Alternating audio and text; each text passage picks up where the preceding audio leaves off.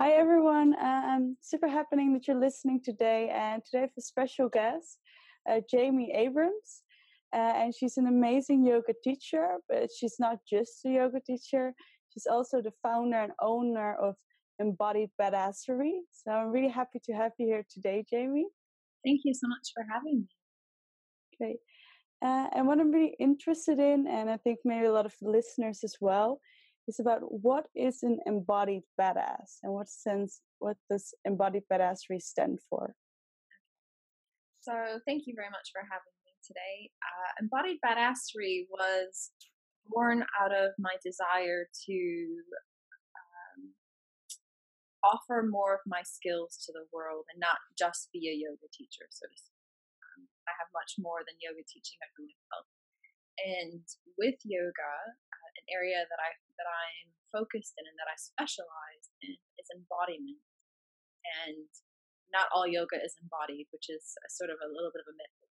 Go there later if you want. So I specialize in embodiment and embodied yoga principles.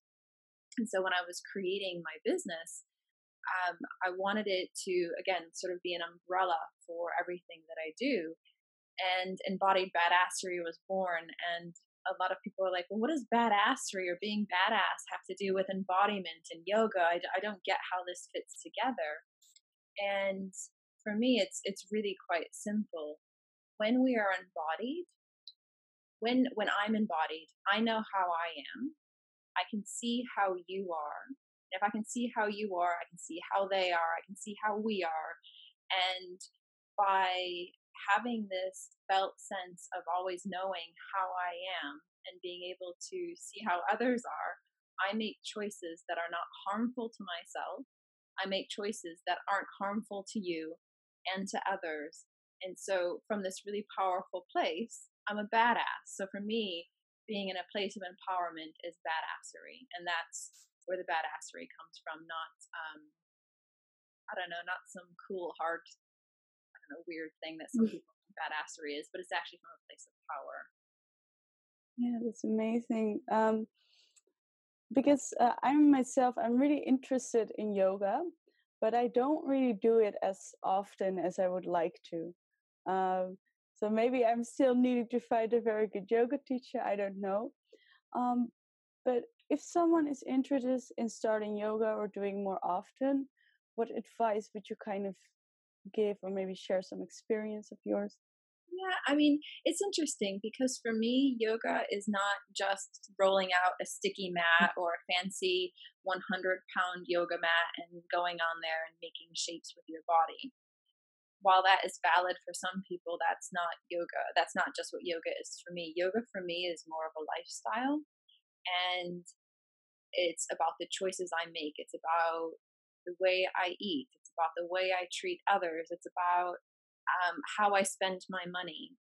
So if you're looking to get into a physical practice, if that's what you mean by yoga, then there's nothing more that you can do except for actually go and do it. Mhm.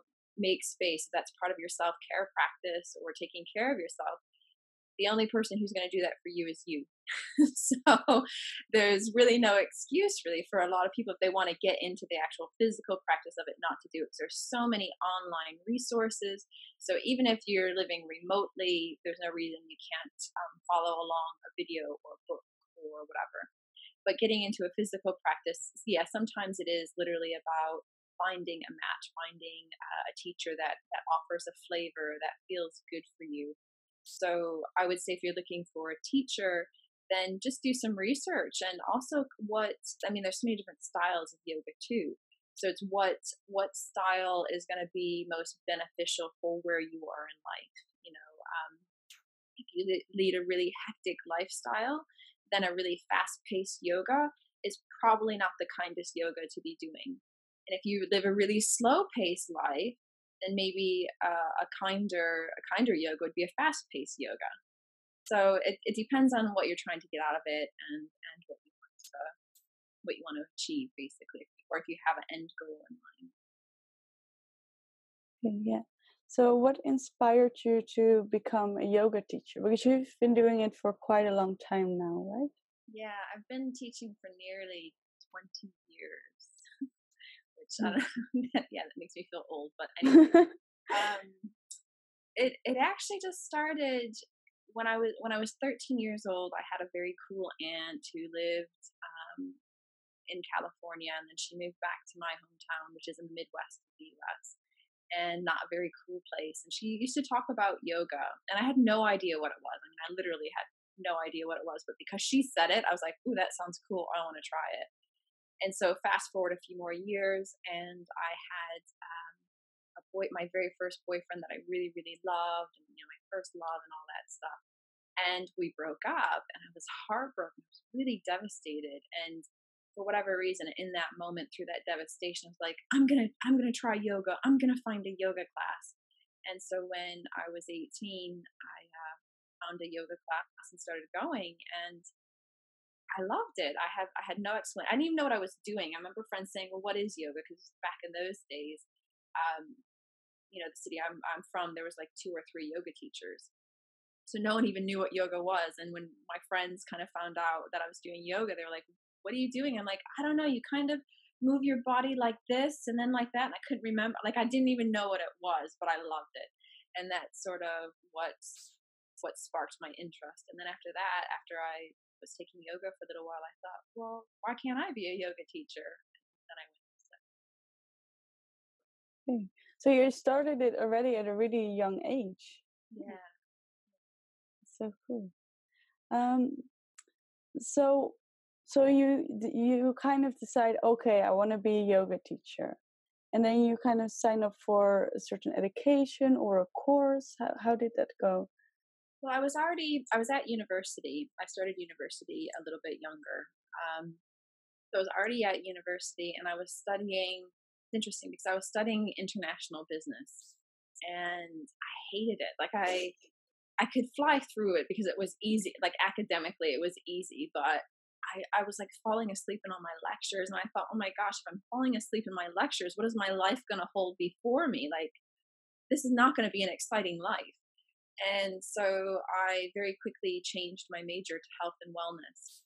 So I started studying health and wellness. And so while I was at university, I was studying that, and I found, and this is like almost pre-internet days, when internet was just sort of coming out, and like there wasn't a whole lot online, but I managed in a very limited way, I think probably on Yahoo, found a yoga teacher training, or I can't remember how I found it. And I found one that was being offered in Australia, and I thought, well, I've never been there. I'm going to go to Australia. I'll do my teacher training there. And so I managed to schedule my university courses around me taking time out to go and study. And then I came back from that, and then went straight back into my university and finishing my university degree. And then I just did lots of other trainings, over the years through my whole sort of yoga career. So, And how did like the yoga practice and learning more about it change your life? that's quite an interesting question, because yoga has been a part of my life from a very young age. It's sort of hard to know because it's almost like I've always had yoga. I mean, I could probably say how yoga shaped and sculpted me through really big transitional times in my life. Like, how did it impact me becoming a mother, or how did it shape having a separation from the father of my children? So when it comes to sort of big, milestones or life things, I could probably speak to, but not how's it changed my life, because it's almost always been a part of my life. So how did it help you during those difficult periods in your life? Well, it's interesting. Well, when becoming a mother, so when I had my first child, I had a lot of very limiting beliefs about yoga and about my yoga practice. And although I was living my yoga, so to speak, I was still making very conscious decisions about my lifestyle. I still had it in my mind at that time that yoga was predominantly what you do on your yoga mat. And so after I had my first child, when you have a baby, you don't have the luxury of time that that people who don't have children have. And so I remember after I had him, I was really struggling to find time to actually do a physical practice, because in my mind, in my head, it was like, if I don't have an hour and a half or 2 hours to dedicate to being on my yoga mat, that's not yoga. And so soon after, a light bulb went off, and it was just like, that's not yoga. Yoga is like, if you can find 5 minutes and do something, that's still yoga. You don't need to have 2 hours to do this full practice. So that was an interesting switch for me in my thought about how you can build practice into the life of a mother. But as far as my mothering, I would say mothering is yoga. It's like high level yoga, because it pulls on all of your resources. It pulls on all the things that you integrate into this sort of yogic lifestyle, and mindfulness and conscientiousness, and all of these things. So I'm not sure what kind of mother I would be if I didn't have yoga. I would probably be a crazy woman, I would imagine. I have no idea. So that's sort of that was a pivotal time in my yoga mindset, was after my first child. And then it also taught me a lot, because I breastfed both of my children as well. It taught me a lot about how the act of mothering is really slowing down. And when I was breastfeeding my children, that was a yogic practice in itself, to be sat there, not able really to do anything else, and to be fully present with this other human being that I'm helping to grow. And I think that's probably my highest level of yogic practice, with my breastfeeding practice, so to speak. And then fast forward several years, and yoga has always sort of been a crutch for me. It's always been there, this yogic idea, these yogic philosophies, the practice. And it's actually through getting into embodiment. So embodiments, maybe maybe not a lot of people understand or have my idea of embodiment, but for me, embodiment is, how am I? How are you? How am I? Like, how am I? How do I want to be? And is there a gap between how I am and how I want to be? And is there anything that I can do to be how I want to be? So it's actually getting into the embodiment and really listening into the body and really understanding how I am, that sort of took me down another road, another journey. And really getting deeply into my body is what also sort of led me to leaving the father of my children. And that might sound really like a far connection or link, but it's, he's a super wonderful human being and man. However, there were things that just weren't right, that just weren't working, that weren't, so to speak, fixable. And I didn't want to believe that for a very, very long time.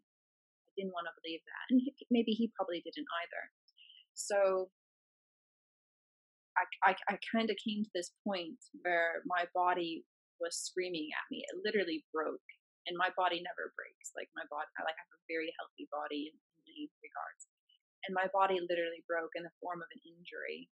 And I remember, and I injured it in a really sort of mundane, silly way, nothing major.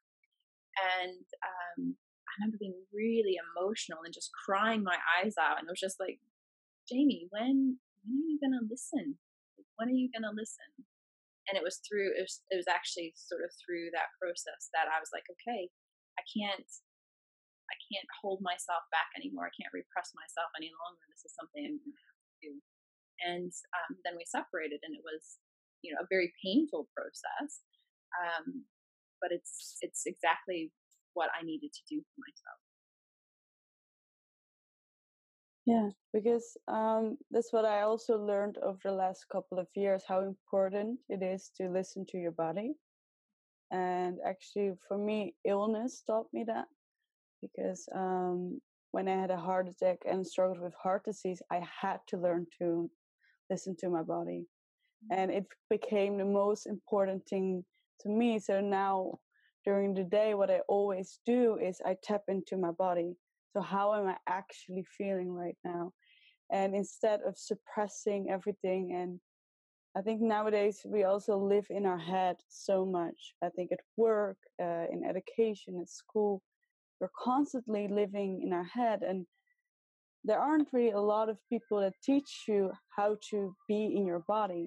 And I think that's really interesting about what you do, that you actually teach people that embodiment. And yeah, I think that's really amazing. Well, it's interesting because when people ask me about embodiment and trying to understand what it is, because embodiment is one of these things that's really hard to describe. However, we all have a body, all of us, or we wouldn't be here. So we all have a body. That's our starting point, that we have this body, and our body has greater wisdom than any of our deepest philosophies. And by tuning into this deeper body wisdom, and I'm talking about the primal messages that our body gives us. I'm not talking about, oh, my body told me to eat a whole bag of Oreos, or my body told me to be an asshole to somebody else. That's not real body. The real body wisdom is a layer below all of that stuff. And we know that it's our body talking because it's for, am I safe? Am I safe? Am I okay? It's these primal messages. And when we don't listen to them, our body does react and respond. Our body will send us messages however it needs to, however extreme it needs to be. And I often tell people, I don't work with mindset. I work with body set. I work with the body. I take the head out of the equation, because our head is a circus. It has all sorts of monkeys flying around, and most of them are on true. But the body, on the other hand, doesn't generally go that direction. I mean, if we're talking about like drug or alcohol addiction, but that's another story. Take those out of the equation, and our body generally doesn't tell the same kind of tales that the head tells. So I take. Yeah, because when you're really in touch with your body, and not just in your head, then actually I try to eat a lot more healthy foods, because that's what I've been doing. I haven't been following a particular diet or anything. Just along the way, I started to make healthier changes of what does my body need, and I started to notice, oh, what does actually make my body feel good? What actually gives me energy? And I think it's different for everyone. And of course, there are general things like sugar. I think that's what I've noticed, because I'm really sensitive. And then I eat it anyway, and then afterwards I get really fatigued. So maybe do you have some tips for people who are listening, how to listen more to your body? So actually listen to your body, not just some instincts of, oh, I want some sugar now, or things like that. I think the very first thing that I tell people who want to get more in touch with their bodies is to create a practice, and this is a very simple practice.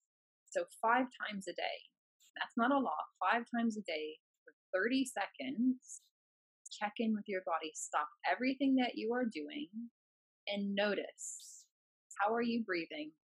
How are you feeling emotionally? How's the body feeling? And that's it.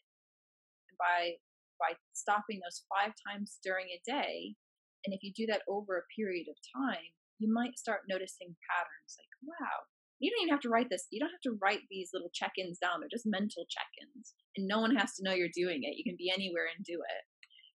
But you might start noticing a pattern like, wow, I notice every time when I stop at like 10 o'clock, 10 a.m., for example, I feel really sluggish. And maybe you can tie that to something else that's going on that happens before that 10 a.m. check in. So I would say that's the first and easiest way. And to make sure that you do it, it's easy for me to say, oh, create a practice. To make sure that you do it, you have to anchor it to something else. And by anchor it, I mean every time you turn on the kettle, that's when you do your body check in. Or most of us have smartphones these days, and it's pretty easy to set a timer in there 5 times a day. It goes off, and when it goes off, you stop everything you're doing for that 30 seconds and have a genuine check. But again, if you don't want to be tied to your phone, you anchor it to something else that you already do, like every time you tie your shoe, or every time you take a drink of water, or whatever. That would be the very first thing I'd say. Yeah, I think actually the anchoring tip is really good because I also give people advice to how to start feeling more, so getting more in touch with the emotions in the same practice. But so then set a time or something else. But I think it's really good advice of doing a particular task, or when you, for example, what you just said, tying your shoelaces. That's a really cool way to put that practice in your day-to-day life. I mean, because to be honest, Anna, it's really easy for me to say, this is do this. But if I don't give you a how, I'm not being very effective at my job. So, and I have to say that's probably one of my little pet peeves is oftentimes, especially in maybe the industry and the work that we do, there's a lot of people spouting and telling you, like, well, feel this way, blah blah blah blah, but there's no how. Like, well, how do I stop feeling this, or how? So I like to work more in the realm of the how. Yeah, I think it's most effective because yeah, we can find like so many things what we need to do or what we have to do, and we a lot of times we already know. For example, we know that we have to eat healthy, that's best for us, but how do you actually create a healthy eating habits? I think that's very important, and what I always focus on is, why aren't you doing it? Like, what is your number one reason for not doing it? And I think that's what's really inspiring about you, what I kind of already know about you, that you're really into following up with action. And I think that's very important because also at the beginning you said you just have to, if you want to do more yoga, you got to do it. What I find is that for a lot of people that I've worked with over the years, people don't make a change until their pain point is high enough. And what I mean by pain point, for those who aren't familiar with that sort of slogan or term, it's whatever in life is so painful and so hard, until that reaches a threshold that's unbearable, most people won't change. Because if there's still a little bit of comfort, why bother? Why bother with the effort? So it's usually, generally speaking, when people are at the highest of their pain point, that they'll be willing to make a change and then stick to it. And it's a little bit unfortunate that our society and culture works that way, but that's just the realm that we're working in. And yeah, it's when you get to that point where you're at rock bottom, you're like, I do not want to feel like this anymore, that we pull ourselves off and we do something about it. And to be fair, I'm cheating a little bit, because I have this toolbox full of embodied tools and practices. So even in those times when I don't feel like going forward, when I don't feel like making things happen, I know that in my toolbox I have some practices that I can use that actually put my body in the momentum forward. So, for example, I specialize in embodied yoga principles, and embodied yoga principles are a set of 26 archetypal forms. Some resemble yoga postures, some do not, but they have a very deep psychological layering to them. And there's actually an entering in form.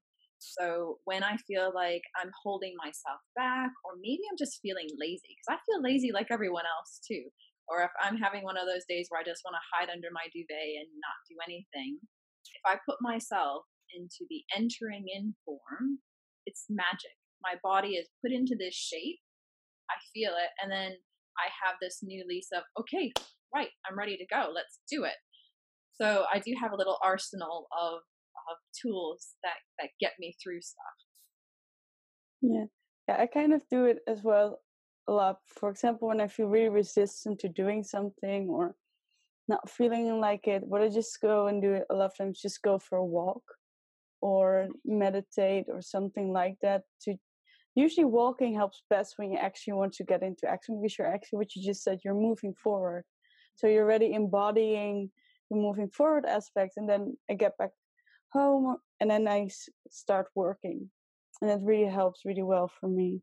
And I mean, even the way in which we walk. So, for example, if you told me that you had a project that you were working on and you were lacking sort of imagination with it, I would suggest to you go for a walk, but walk in zigzags, walk in windy way.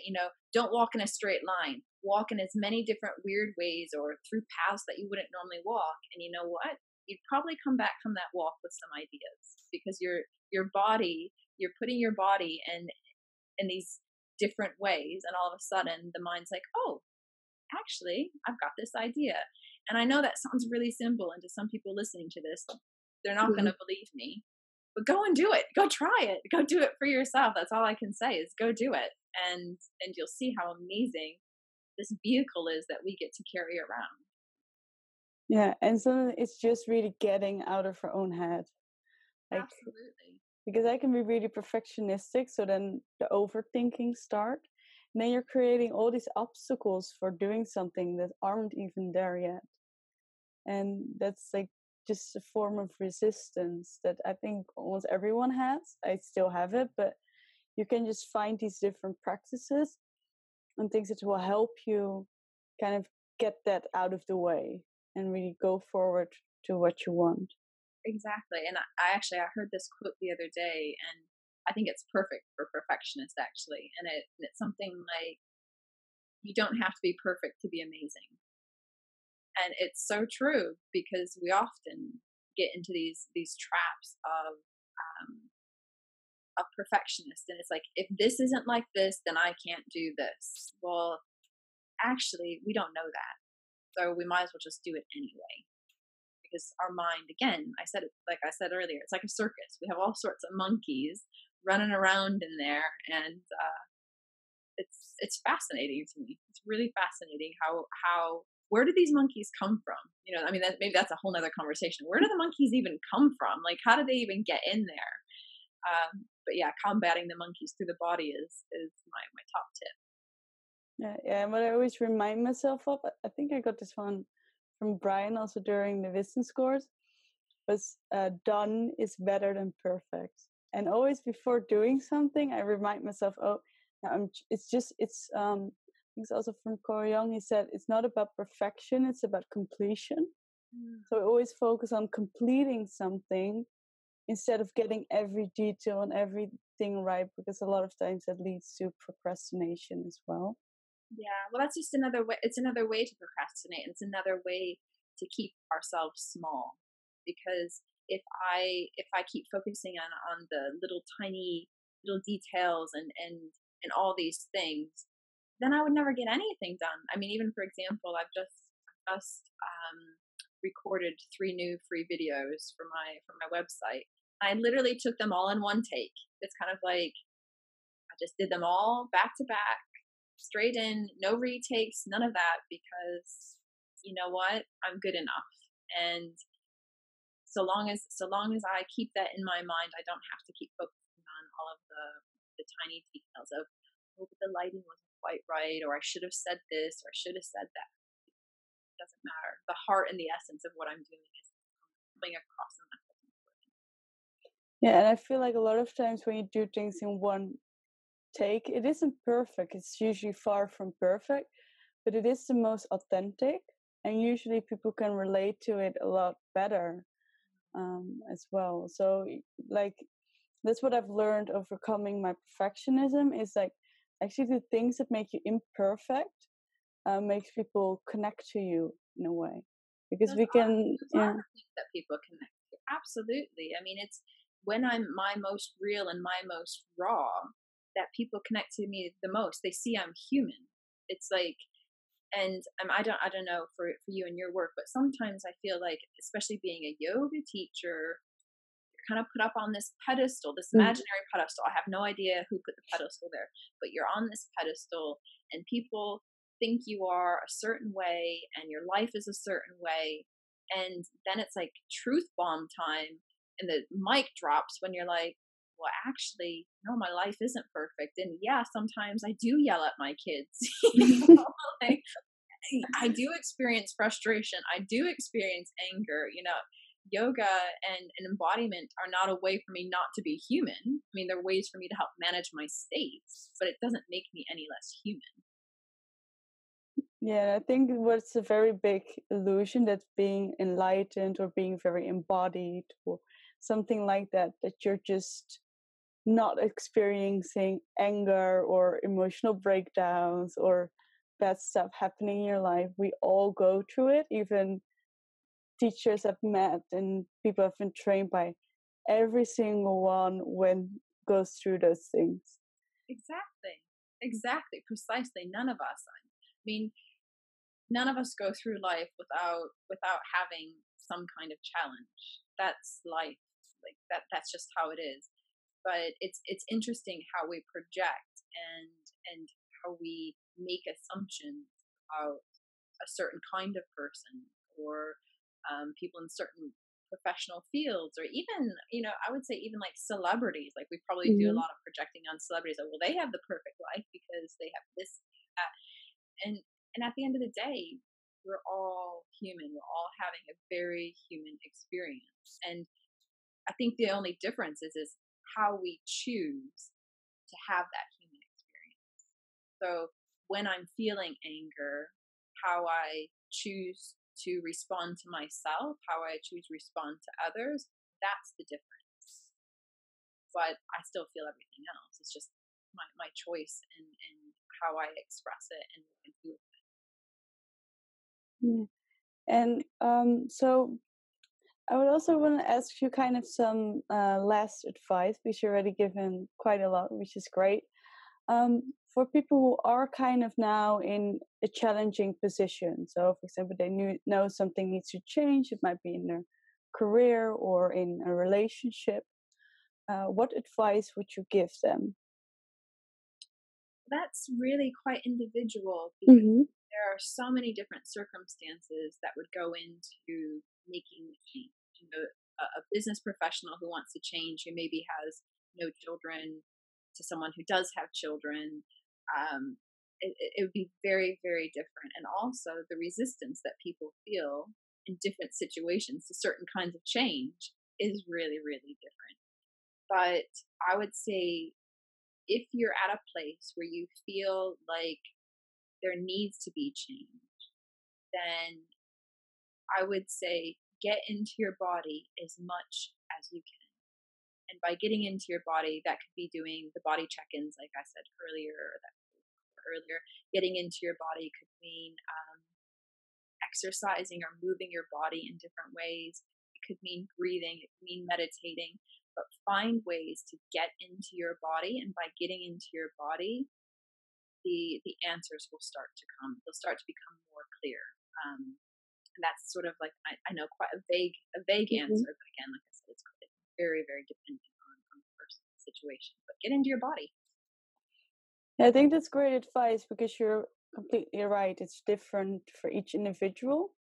And usually we do know the answers when we go inward. And then it's just, again, acting on it, acting on the wisdom you receive.